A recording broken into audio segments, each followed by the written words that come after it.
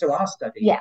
indicated that 90% Okay. of cats between the ages of 6 months Yeah. and 20 years Okay. have osteoarthritis. The disease. Radiographic. 90%. So if you think about that figure, 90%, and it's 6 months to 20 years with cats evenly spread out across that age range, Right. Yeah. that means a lot of young cats Yeah. Have radiographic Yes. evidence. Yes. Sorry for saying sorry. Media presents the Purr Podcast, the best podcast for feline medicine and surgery with tips, tricks, and updates for the entire veterinary healthcare team. If you're dying to know more about cats, keep on listening. Here are your hosts, Dr. Susan Little, famous cat vet and textbook author, and Dr. Yola Kerpenstein, talented surgeon and social media geek. Hi, this is Dr. Susan Little. And Dr. Yola Kerpenstein, and this is the Purr Podcast.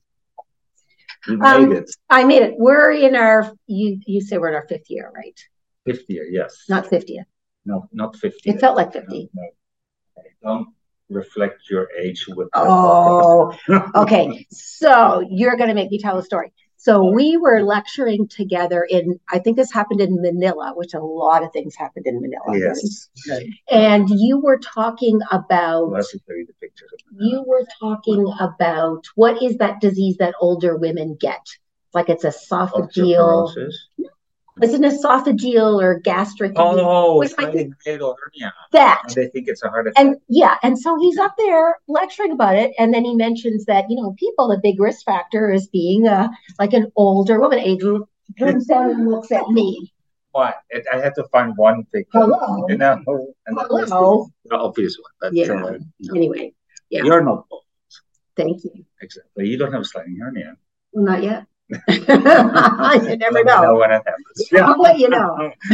Or if I get an insulinoma. Okay, so this goes on. This is the Purr Podcast. We have two wonderful guests, Dr. Susan. I'm not a guest. Let's focus on the topic that is, and we're going to talk about cats. I think so. And yeah, sure. How about pain? How about chronic pain? Arthritis. Okay, so indulge me for a minute. You've heard this before. I have to tell you a quick story. Can we introduce our guests first before you? No, in a minute. I said wait. So for my practices, so I have 2 feline practices, and I have a communications manager. So we hired her the month that the pandemic went to hell. So she started in the pandemic. Anyway, she's amazing, and just before VMX, she said to me, do you know what was the most searched Google phrase related to health in cats? You say health in cats. What's the most searched? What do owners look for the most? What like condition or disease? I hope it was arthritis. You're so close. Close, but no. You're so close. Yeah. Okay. What do you think it was? Yes.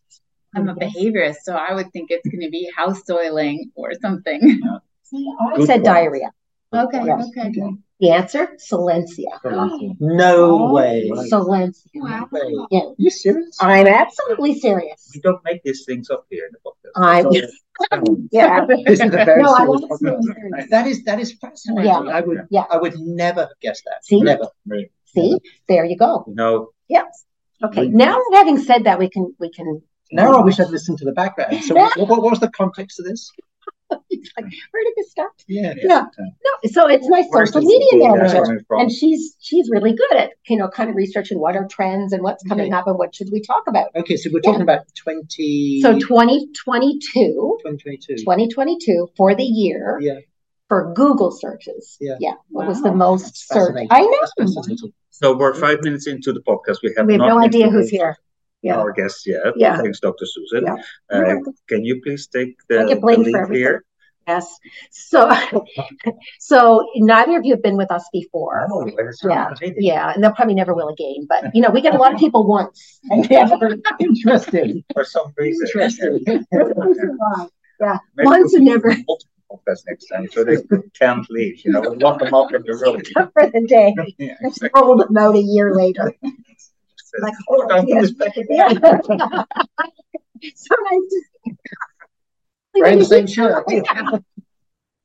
No, we're part of it. We can do a filter. Yeah, we'll do a filter. There's Zoom filters for that.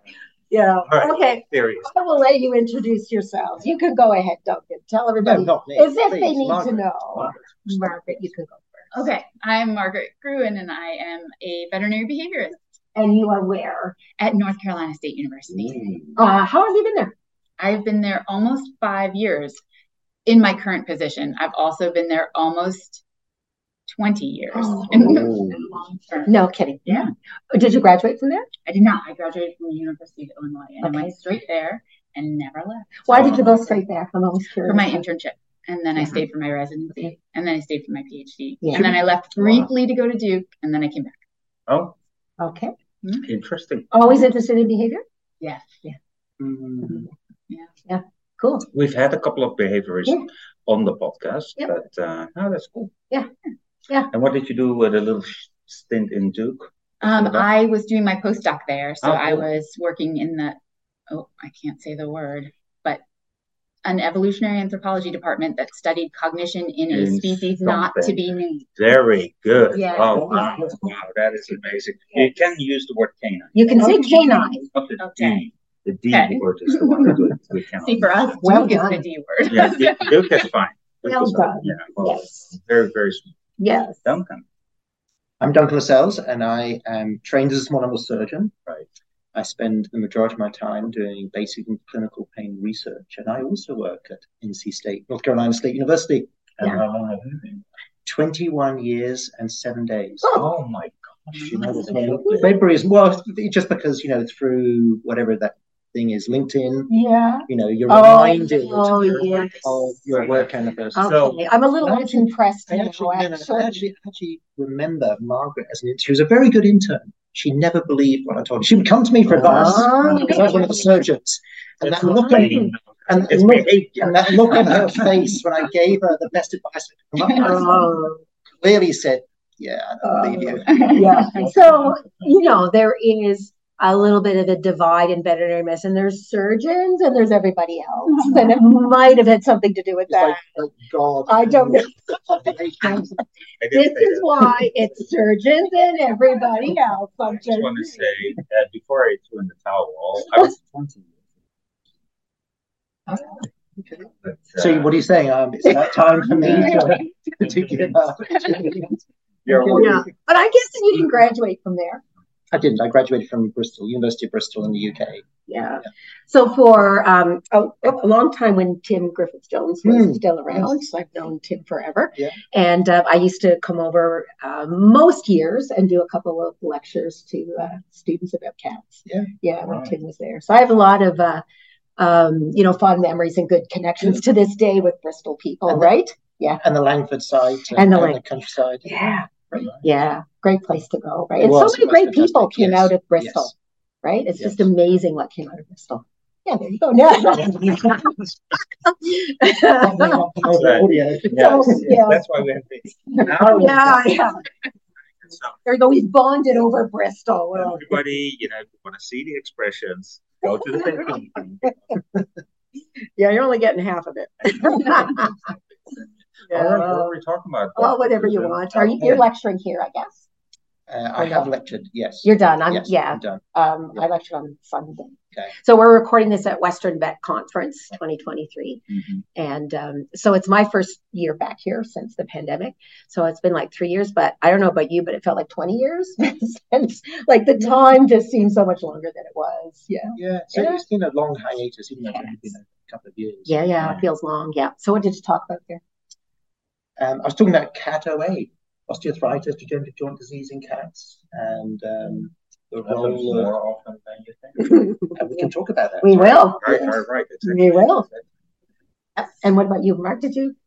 Yes, Sure. I lectured yesterday Yeah. also about cat pain, but more about how we get cats into the clinic, how we Oh, think cool. from the cat's point of view. And then today I did two workshops, one on how you approach canine behavior cases, and one on how you approach feline behavior cases. So hands-on kind of workshops. Okay. Yes, they were fun. The through the cat's eyes. So you reminded me that one of the first people who really made me see that was Sheila Robertson, and you know the video she made her from her cat's point of view, right? She put the camera inside the carrier, right? And it's amazing what the viewpoint difference makes, right? You see a lot of shoes when you're a cat, right? You see a lot of feet. Yeah. Right. So it's even though we can sort of intellectually say, that looks different for them and us, but when you actually see it, that was a big impact on me to see it like that. Yeah, absolutely. So it's really natural for somebody who's interested in chronic pain to work with a behaviorist, right? Yeah, no, I think so. no. Yeah, it should be, and it is now, but it never used to. Never used to be. And You're I think right. that is a dramatic change over the last few years. You're right. Margaret can tell us how many years, but it's relatively recent that I think those, and it's particularly so on the orthopedic side, the joint disease, joint pain has been the preserve of the orthopedic community. Yes. And it's only fairly recently that I think people have been enlightened, and now there's an involvement, and actually not just involvement, but behaviorists are central to these discussions around chronic pain management. Just recognition, let alone and recognition, understanding, and as Margaret so eloquently talks about in her lectures, understanding cat behavior, understanding cat needs, and understanding how joint pain affects that. You see, I have been listening to you. Well, and you were at the forefront. Really, always heartwarming. Recruited me in. That was, no one else was talking about behavior. How did good on you. Retrospectively evaluated. It was a good choice. Yeah. So talk about it. So what do we need to watch for in feline behavior that makes us think that it might be a joint pain or pain? Or discomfort. Yeah. I mean, we know a lot now about what kind of the main behaviors are that change. And a lot of it is really about how they do their behaviors. So they don't, we do see their activity slow down, and we do see maybe changes in their activity, but it's really in how, you think about how cats move so smoothly, how they leap up and leap down, and that all shifts. And, if owners are looking for cats stopping doing those things, then we've missed a lot of the kind of earlier progression. So understanding how they reach down before they jump down, or how they hesitate before jumping up, not clearing the jump. All of those things are really important in evaluating cats for pain. And it's different from how you would evaluate it in the lesser species. The lesser species. And this podcast we can say. There's only one species. But then beyond activities being performed and how activities are being performed, there are other behavioral effects, aren't there, in terms of demeanor, tolerance of handling, tolerance of interactions. Yeah. In and out of the litter box. Getting in and out of the litter box. Yeah. I think based on my own client base, I think a good number of people notice it, but they don't know what they don't know, right? Yeah. So it's useless for me to ask that client, do you think your cat is painful? Because they don't know what they noticed it, but they don't think anything of it. They think they probably say it's old age. So if they think anything, that's what they think, right? So it had me change how I enter that conversation, right? Because now I believe it's useless to ask if you think your cat's in pain. Yeah. Right. Acute pain, most people can recognize that, right? Recognize. Say again? If they don't walk on it, you recognize the problem? It could be. However, if you're waiting for cats to be lame to say they're arthritic, that's a problem too, right? I think that's a really important point to pick up on. So in veterinary medicine, we think of lameness as not using a limb. Yes. The definition of lameness is actually gait abnormality. It pertains to the whole animal, but we think of lameness as not using a limb. And we think of osteoarthritis as being shown by lameness, but cats do not show that offloading a single limb, partly because they have many joints affected at one time. That's a good point, right? Yeah, you're not going to see that individual limb problem. If there's one, there's more. Exactly. Yeah. Please watch the video for that demonstration. Well done.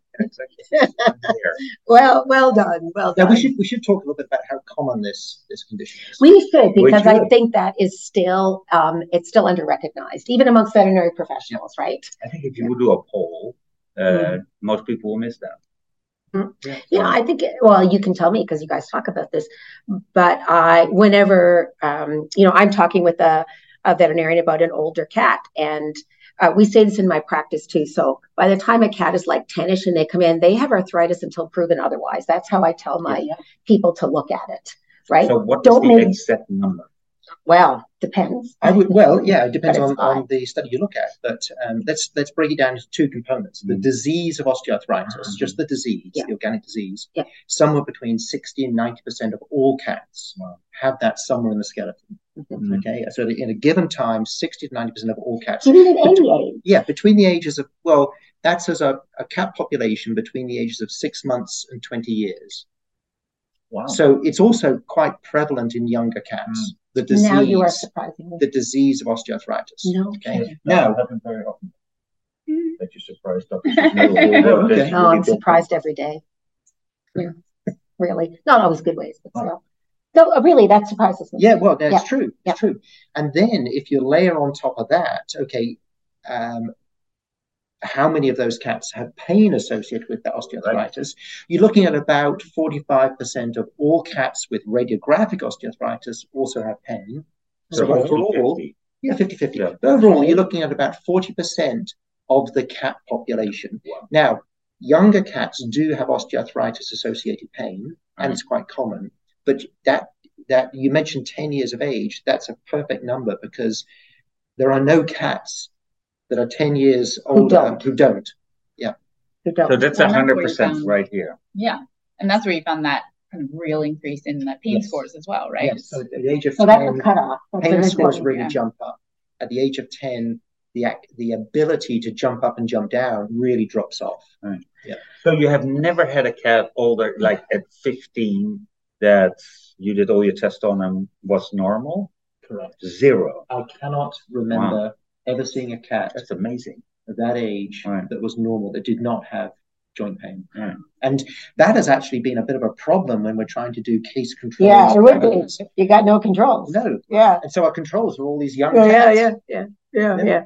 So I need to get my head around this. So from 6 months to 20 years, have osteoarthritis. 40 to 90%. So if you think about that figure, 90%, and it's 6 months to 20 years with cats evenly spread out across that age range, that means a lot of young cats have radiographic evidence. Yes. But radiographs. I have a question before we go to the radiographs. I know, but I always do that. So, but because of this, the question is why?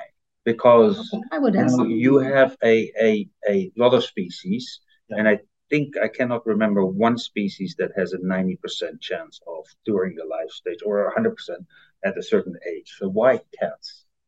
I think that's a really good question. I think you have to layer on here the fact that the study we did was in North America, was in North Carolina, indoor cats, possibly overfed, particularly early on in life. And so I think I'm just mentioning that as one thing because I think obesity early on in life, I think, I don't have strong evidence for it, is a potential driver of osteoarthritis. And then potentially the indoor lifestyle. I mean, I think, we're taking cats and putting them in an abnormal environment. Why the indoor lifestyle, though? Do you mean like limited range of motion or limited activity opportunities? Limited vertical space. And limited vertical space. If you would take an outside population compared to the inside population, then you would expect to there might be a need to do that study. Yes, we do need to do that study. And so heard it first here on the podcast. My brother lives in Spain. And I really want to look at that wild cat population in Spain. So what about cat mummies too? You need to see how far back does this go? Back to the cat mummy. That's a great idea. You heard that? Great idea.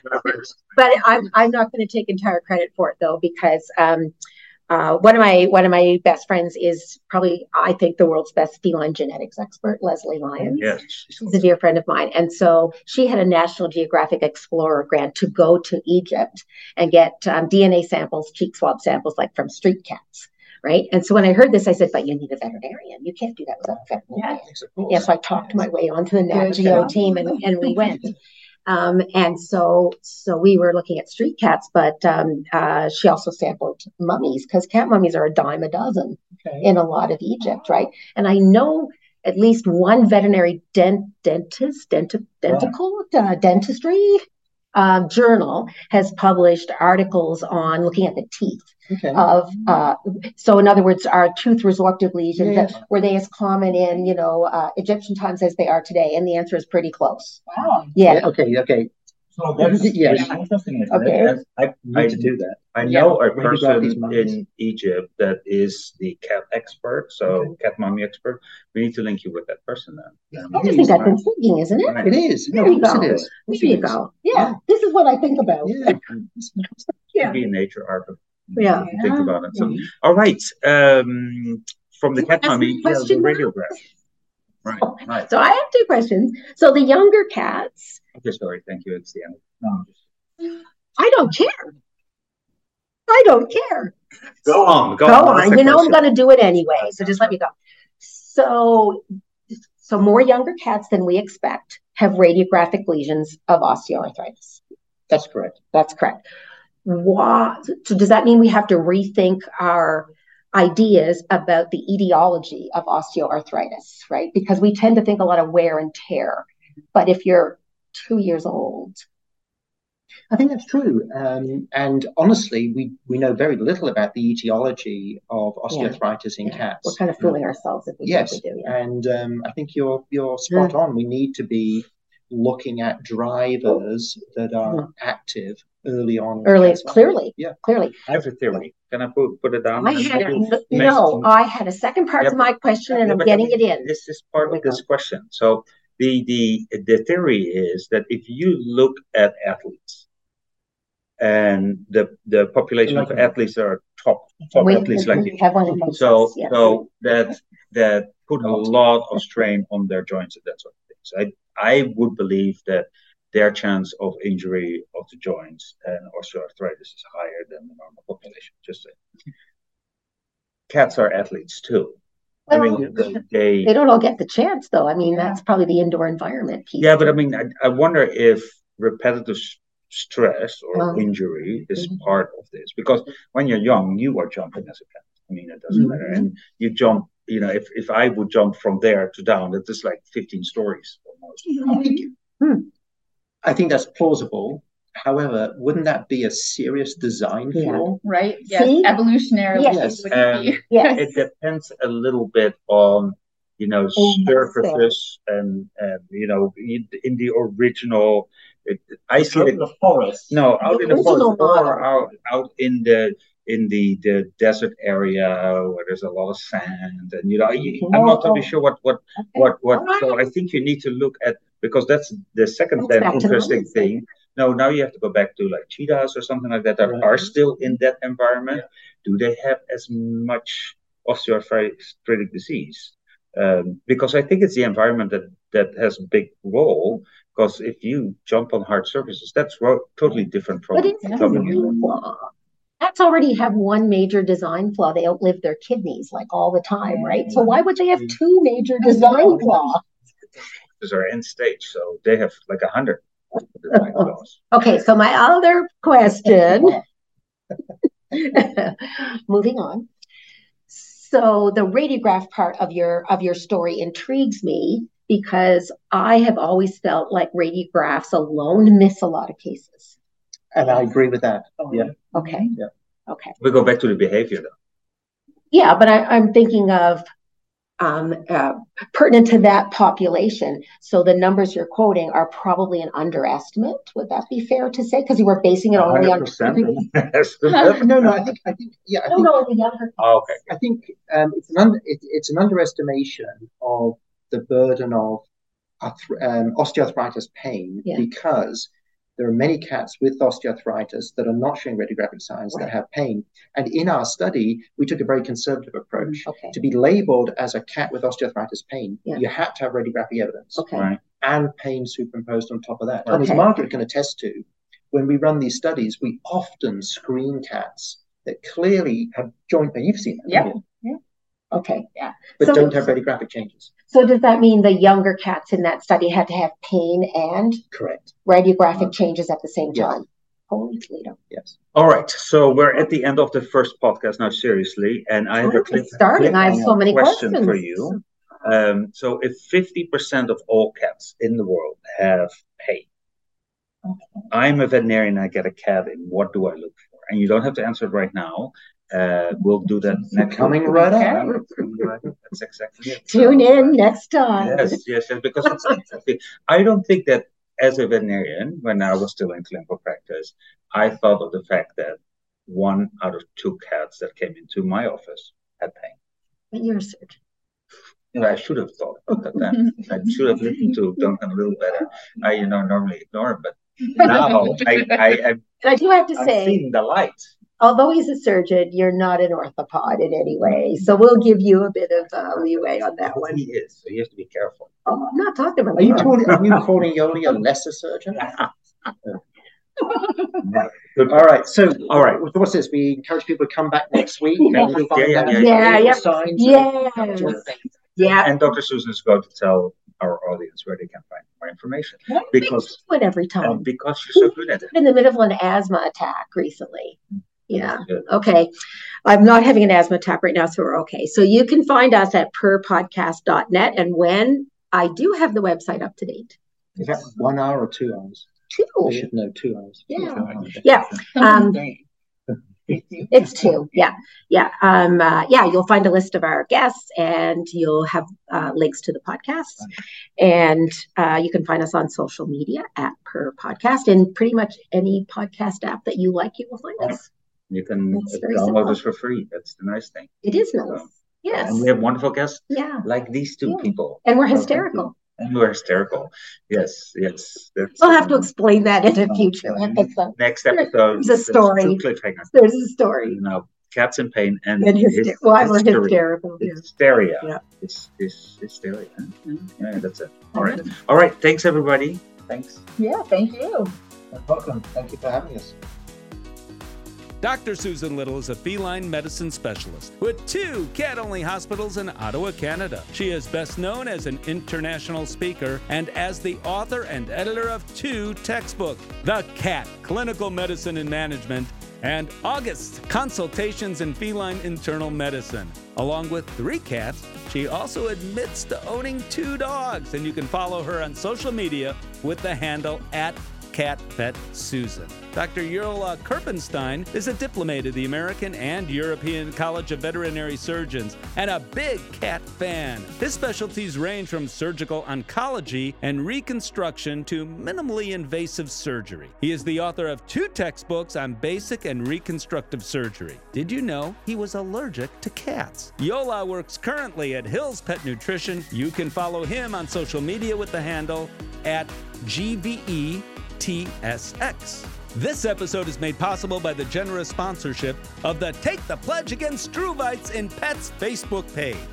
Did you know there are 3 easy steps to treat bladder stones in cats with lower urinary tract signs? Step 1 is to take a radiograph, and if there is a stone present in the bladder, step 2 is to use the Minnesota Urolith app for iPhone and Android to determine the most likely type of stone.